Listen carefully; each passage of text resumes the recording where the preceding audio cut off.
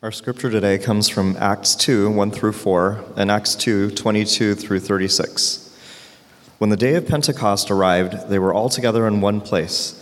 And suddenly there came from heaven a sound like a mighty rushing wind, and it filled the entire house where they were sitting. And divided tongues as of fire appeared to them and rested on each one of them. And they were all filled with the Holy Spirit and began to speak in other tongues as the Spirit gave them utterance.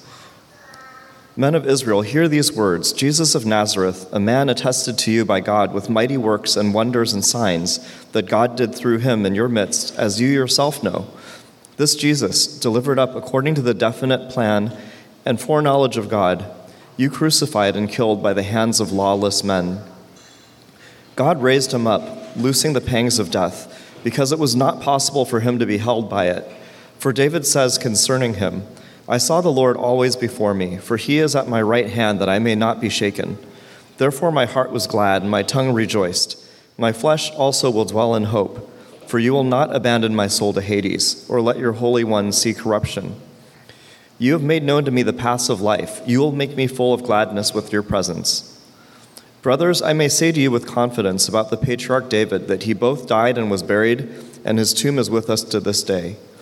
Being therefore a prophet, and knowing that God had sworn with an oath to him that he would set one of his descendants on his throne, he foresaw and spoke about the resurrection of the Christ, that he was not abandoned to Hades, nor did his flesh see corruption.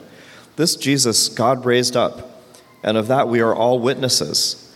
Being therefore exalted at the right hand of God, and having received from the Father the promise of the Holy Spirit, he has poured out this, that you yourselves are seeing and hearing.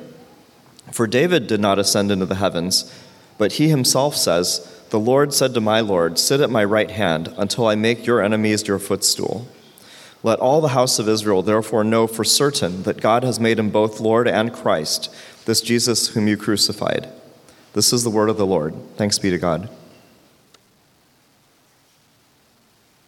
I'll pray with me before we get started. Our Father in heaven, thank you for speaking to us through the scriptures. Week after week, we need to hear your voice.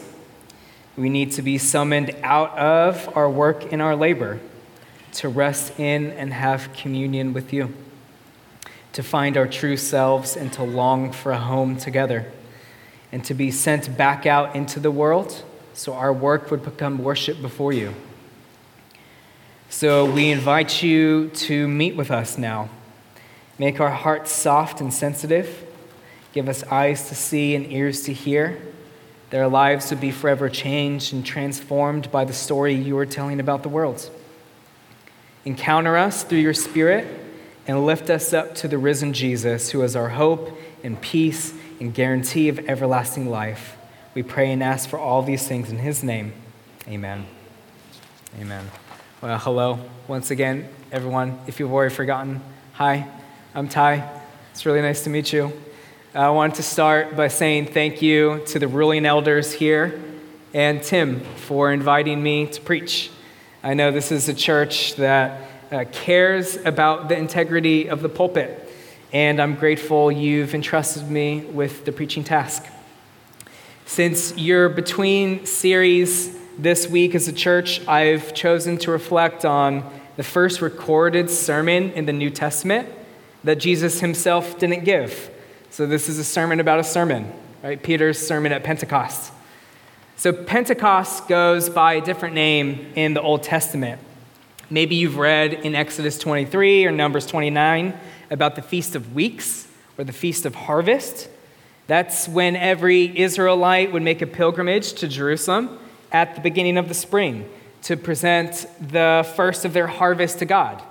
Rejoicing in God's faithfulness and providing their daily bread and celebrating God's abundance, knowing the rest of the harvest will come and it will be enough for them through spring and summer.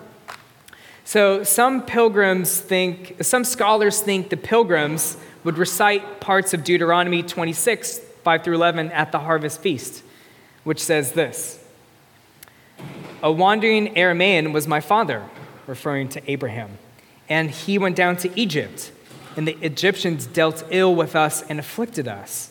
And we cried to God, the God of our ancestors, and God heard our voices. And God brought us out of Egypt with a mighty hand and with signs and wonders. And God has brought us into this place and has given us this land, a land flowing with milk and honey. So the children of Israel would have this 2-day party in Jerusalem, retelling the story of their enslavement, liberation, and entrance into the promised land, so they would remember that their God wants them to flourish under his rule. So when this predominantly Jewish crowd gathers for Pentecost in Acts 2, they were expecting a harvest feast. And that's what they get, just not in the way that they were expecting, because the resurrection of Jesus and the outpouring of the Holy Spirit shifted the meaning of the original spring feast. So the question we'll be exploring together is this: where does Pentecost fruitfulness and feasting come from? Okay, where does it come from? And we'll answer that question by looking at two different things. First of all, the true spiritual harvest that happens at Pentecost. And then second, the resurrection reversals that empower the Jesus movement's fruitfulness. So that's our outline today for you note takers, right? True spiritual harvest and resurrection reversals. So let's start with the first one. Let me say at the beginning that Acts 2 is a hotly contested chapter in Scripture, right? Not only because there are theological debates about the gifts of the Spirit and tongues that arise from this scene, but also because the apostles are accused of starting the Pentecost party early and muttering drunken nonsense. Peter quotes a scary and apocalyptic scene in Joel about darkness, smoke, blood, and the apparent end of the world. And there doesn't seem to be anything about a harvest celebration here. So what's going on in this strange Pentecost gathering? So the key, I think, is in verses 2-3. So let me read it again. And suddenly there came from heaven a sound like a mighty rushing wind, and it filled the entire house where they were sitting. And divided tongues as of fire appeared to them and rested on each one of them. So if you're a careful reader of the Old Testament, you know that the combination of these two images, wind or cloud and fire, is used to depict God's glory when it fills some space.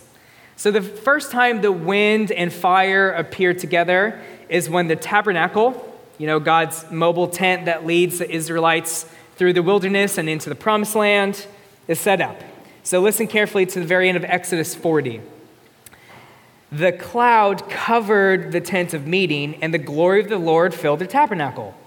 In all the travels of the Israelites, whenever the cloud lifted from above the tabernacle, they would set out. But if the cloud did not lift, they did not set out. So the cloud of the Lord was over the tabernacle by day, and fire was in the cloud by night. So here the cloud and fire are representations of God's glory and presence, right? They were Israel's literal guiding light away from the land of slavery and through the wilderness on their way to the land of promise. So the same set of images are used when Solomon builds a temple. So after he finishes praying for God's new home to be a more permanent sign of God's favor over Israel, 2 Chronicles 7 says this: "Fire came down from heaven and consumed the burnt offering and the sacrifices, and the glory of the Lord filled the temple. The priests could not enter the temple of the Lord because the glory of the Lord filled it. When all the Israelites saw the fire coming down and the glory of the Lord above the temple, they knelt on the pavement with their faces to the ground, and they worshiped and gave thanks to the Lord." So these two symbols, right? Cloud and fire, when they descend and when they settle somewhere, they represent God filling that space and making it sacred. So Acts 2 is depicting the construction of a new sacred space, a new tabernacle, and a new temple, where God's glory and presence fill not buildings, right, but people living within. This is God living within the new covenant family of Jesus, right? It's just like Paul says in 1 Corinthians 3:16, "You are God's temple, and God's Spirit dwells within you." That's the true spiritual harvest God receives at Pentecost. Us. right? His new temple creation. I think this is so practically relevant and resonant for us because life is discouraging. We get apathetic, disappointed, even angry when we don't see God working in our lives. We think God has forgotten about us or just doesn't care anymore because if he did, we would be different and our lives would be more changed. And then we feel that way and like it's real. The demands and disappointments of life can make God's transformative presence taste unsatisfying at times. But this story reminds us that God is so committed to your fruitfulness. He's the one who most desires, is most invested in, and most enjoys the fruit of his labor, which is your transformation, because he's the gardener who makes space for sacred growth to happen in our lives. Thing is, God's just so much more patient about our change than we are, right? He gets that all fruitfulness goes through 4 seasons, right? Fall cultivation, winter hibernation, spring harvest, and summer feasting. And by the way, I'm not a farmer. I don't know anything about those things. I'm so talking outside my area of expertise right now. This is just what I read about in Scripture, right? So look, I don't know what season of life you're in. You might be in a long fall of eager expectation where there's new colors and you can feel the wind of change. Maybe some of your leaves are starting to drop because there's a spiritual cold, but there's no fruit yet. And if that's you, this is what I want you to hear. God is active during the fall, right? He's digging deep roots in you that will one day bear fruit for himself and for others to enjoy. Or maybe you're in a harsh, cold winter and it feels like spring will never arrive. And if that's you, you have to remember winter is a time of intentional dormancy, right? Because the harvest always arises up out of the decay and ashes that comes with the severity of the season, right? It's the fury and silence of winter's night that makes spring's sudden arrival that much more satisfying. And God wants that spring harvest and summer feasting for you. You are the fruit of his labor. Your faithfulness is his reward. And this is what separates the way of Jesus from every other religion. Right? Other religions have a self-cultivation, a self-growth strategy for divine acceptance. I do this or sacrifice that or offer up my most prized possession to God or the gods. Then they know I'm pious enough and worthy enough to deserve a reward for my devotion. Right? It's a quid pro quo. My piety, my possessions, my prayers for your divine favor. But following Jesus, it's not like that at all. Jesus says this in John 15, 1-4. I am the true vine, and my Father is the gardener. He cuts off every branch in me that bears no fruit, while every branch that does bear fruit, he prunes so that it will be even more fruitful. You are already clean because of the word I have spoken to you. Remain in me as I also remain in you. So what makes you worthy isn't your fruit, right? It's not your paycheck. It's not your job title. It's not your status. It's not your giving. It's not your moral political positions. You are already clean or acceptable because of the word that he speaks, right? Jesus' word of rescue cleans you. It renews you and makes you a hospitable place for God to make into his home. So look, you are God's spiritual harvest. He wants you to bear fruit, and that fruitfulness is created by remaining in him, listening to his voice so his word would prune you into a blossoming, life-giving tree. This isn't self-cultivation or self-growth, right? This is continually planting and replanting yourself in God, resting in the waters of the word so your growth comes from him, because he delights in and shares your spiritual harvest with others. That's the true spiritual harvest of Pentecost, being rooted in God's glory so our lives would be filled with his life-giving presence. Or that's what empowers the Jesus movement. But what about those resurrection reversals and And how do they empower the Jesus movement? So Peter explicitly quotes Joel 2, Psalm 16, and Psalm 110 in his sermon before the Pentecost crowd. So let me summarize those really briefly for us. Joel 2 is about the decreation that happens when God pours out his Spirit on all people. Okay, Psalm 16 is about God lifting up his chosen Messiah out of death's grip. And Psalm 110 is about God setting a divine king on his own throne. And all of this, Peter says, has been fulfilled through the life, the death, and the resurrection of Jesus. He says in verse 36, "Therefore, let all Israel be assured of this. God has made this Jesus, whom you crucified, both Lord," that's a reference to Psalm 110, "and Messiah," that's a reference to Psalm 16. So Peter's standing up trying to convince everyone that Israel's story reaches its climax in Jesus, right? Even though death would normally end every other story, it's not the end of Jesus' story, right? In fact, it's just the beginning. The resurrection life of Jesus marks the beginning of God's recreation of the world to restore it to its original beauty and purpose. So there's this theme Peter is playing on, and it's this theme of resurrection reversals. You see explicitly in verse 22 and 24, and Peter says, "You put him to death by nailing him to the cross, but God raised him from the dead," which means God is undoing the source of human evil and suffering by raising Jesus from the dead.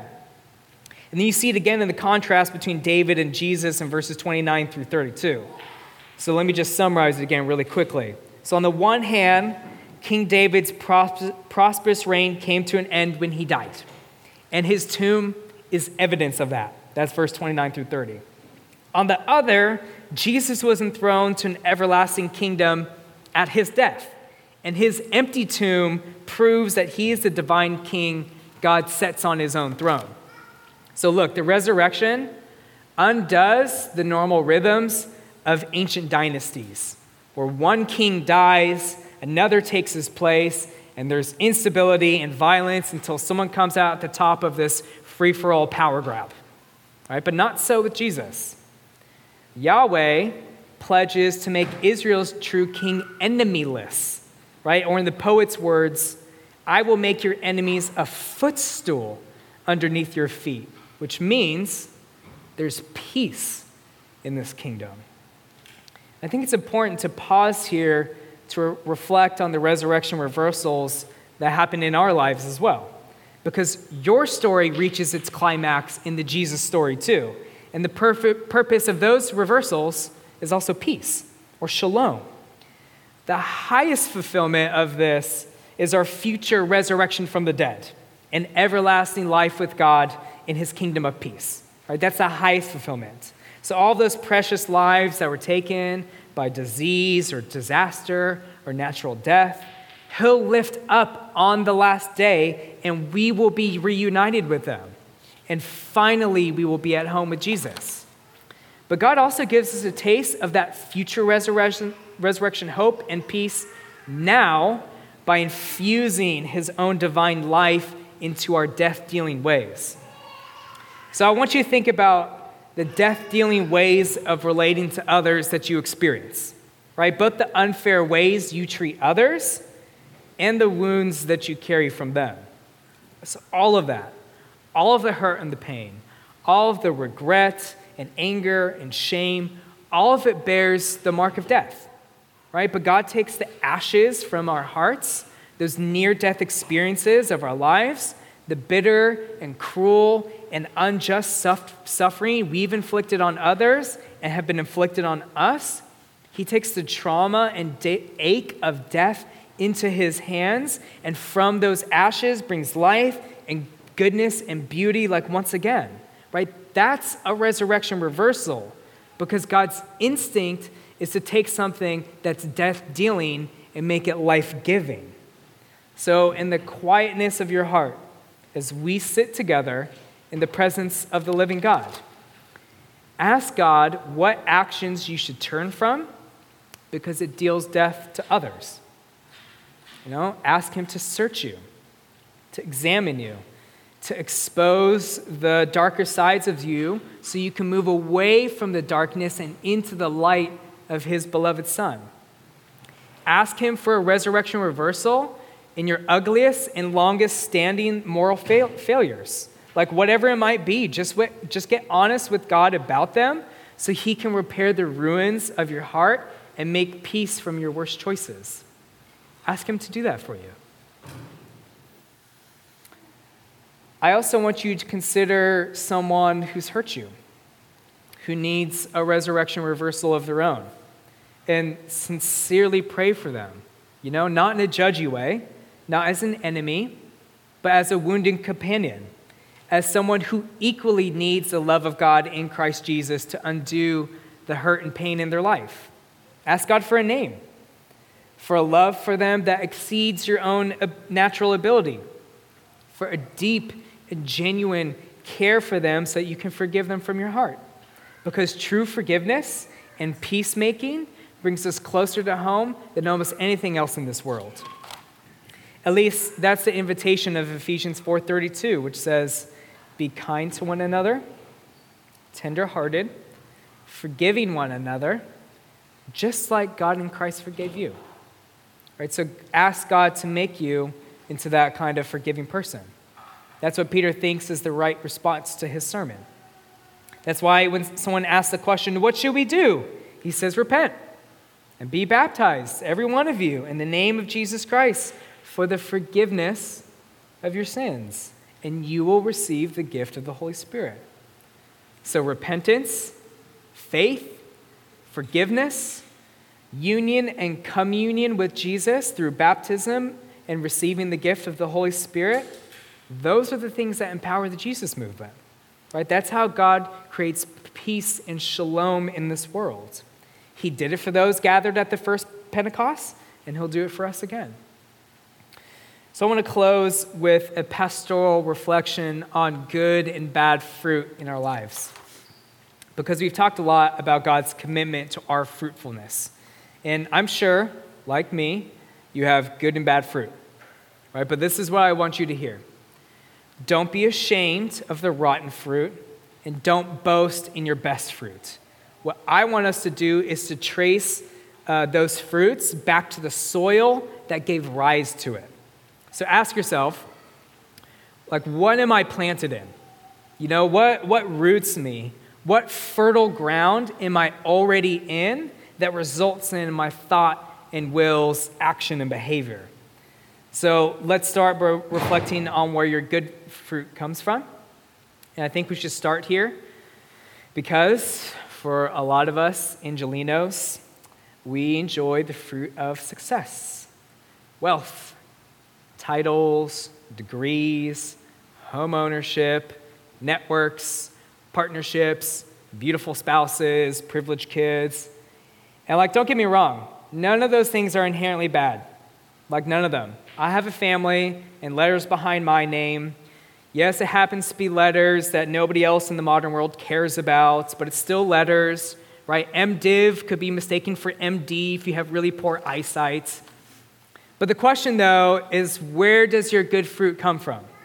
Did it come from a place of trust and faithfully pursuing your calling and carrying your cross? Or did it come from blind ambition, envy, greed, status-seeking, or power-hungry craving? So if your life is successful, do you assume it's a sign of God's blessing? Or, even worse, that people who don't have what you do aren't as favored by God? So you see what I'm trying to get at, right? Good fruit has the potential of being dangerous because you can see it as your right and your reward for your performance rather than the gift that it is from your Heavenly Father. So if you see the fruit of success in your life, I think you should contemplatively pray through Galatians 5:22 through 23 again and ask that God would give you the fruit of the Spirit: love, joy, peace, patience, kindness, goodness, faithfulness, gentleness, and self-control. See, in an affluent, materialistic culture, we need to constantly humble ourselves for the good fruit God is creating in our lives, so we don't arrogantly dismiss God's generosity to us or assume God especially favors wealthy high achievers. Right? And we also need to consider whether or not we're misidentifying the fruit of capitalistic success with the fruit of virtue formation that comes from the Spirit, and pray more urgently for the character-forming fruit of the Spirit. That's the fruit God desires us to have, right? Not things, but integrity. Because we're not primarily human doings, right? We're human beings, and God wants to transform us into the kind of beings who reflect his character in our world. So I have another, maybe even harder diagnostic question for you. What about the bad fruit? Where does that come from? The harsh words you have with your wife or kids. The slander saved especially for that one coworker. The devotion to sports or recreation or entertainment at the expense of your spiritual health. The unending desire to consume in one-click purchase just one more Amazon item. The endless doom scrolling through pictures or videos on social media or the news. The apathy towards God because you're just too busy. And please hear me when I say this. I ain't judging you, okay? I am not judging you. Those are descriptions about my own life. That's where I found them. When I'm really looking at the man in the mirror, I am guilty of all of those things. All of them. Especially spiritual apathy when the NBA finals were on. Just saying. But God will harvest more fruit in us by uprooting the rotten soil. And so the more you crowd out those lower disordered loves with higher rightly ordered loves, your fruitfulness will only multiply because you're deeply rooted in the soil that matters most. So whatever fruit you have, right, rotten or delicious, and I'm sure it's mixed, just like mine, just remember, hear and receive into your heart the words of Jesus. I am the vine, you are the branches, and my Father is the gardener. He will prune you so that you can become even more fruitful. So let him till the soil of your heart. Let him tend to the garden of your life. He's skilled and gentle at trimming. He knows where to cut and when. Your fruitfulness is his reward. So amen. Would God gather an abundant harvest from us at the way? Would you pray with me so I can close this out? Father, you are a skilled gardener who not only cultivates fruitfulness in our lives, but delights in and shares the feasts of that harvest with others. You're a God of labor and abundance. Help our hearts to find their rest in you so you can do more in our lives through the resurrection life of Jesus than we would ever dare to imagine. Take all of our fruit, prune the bad, blossom the good, so that our lives would reflect your goodness and peace and life-giving love in our world. We ask in Jesus' name, amen.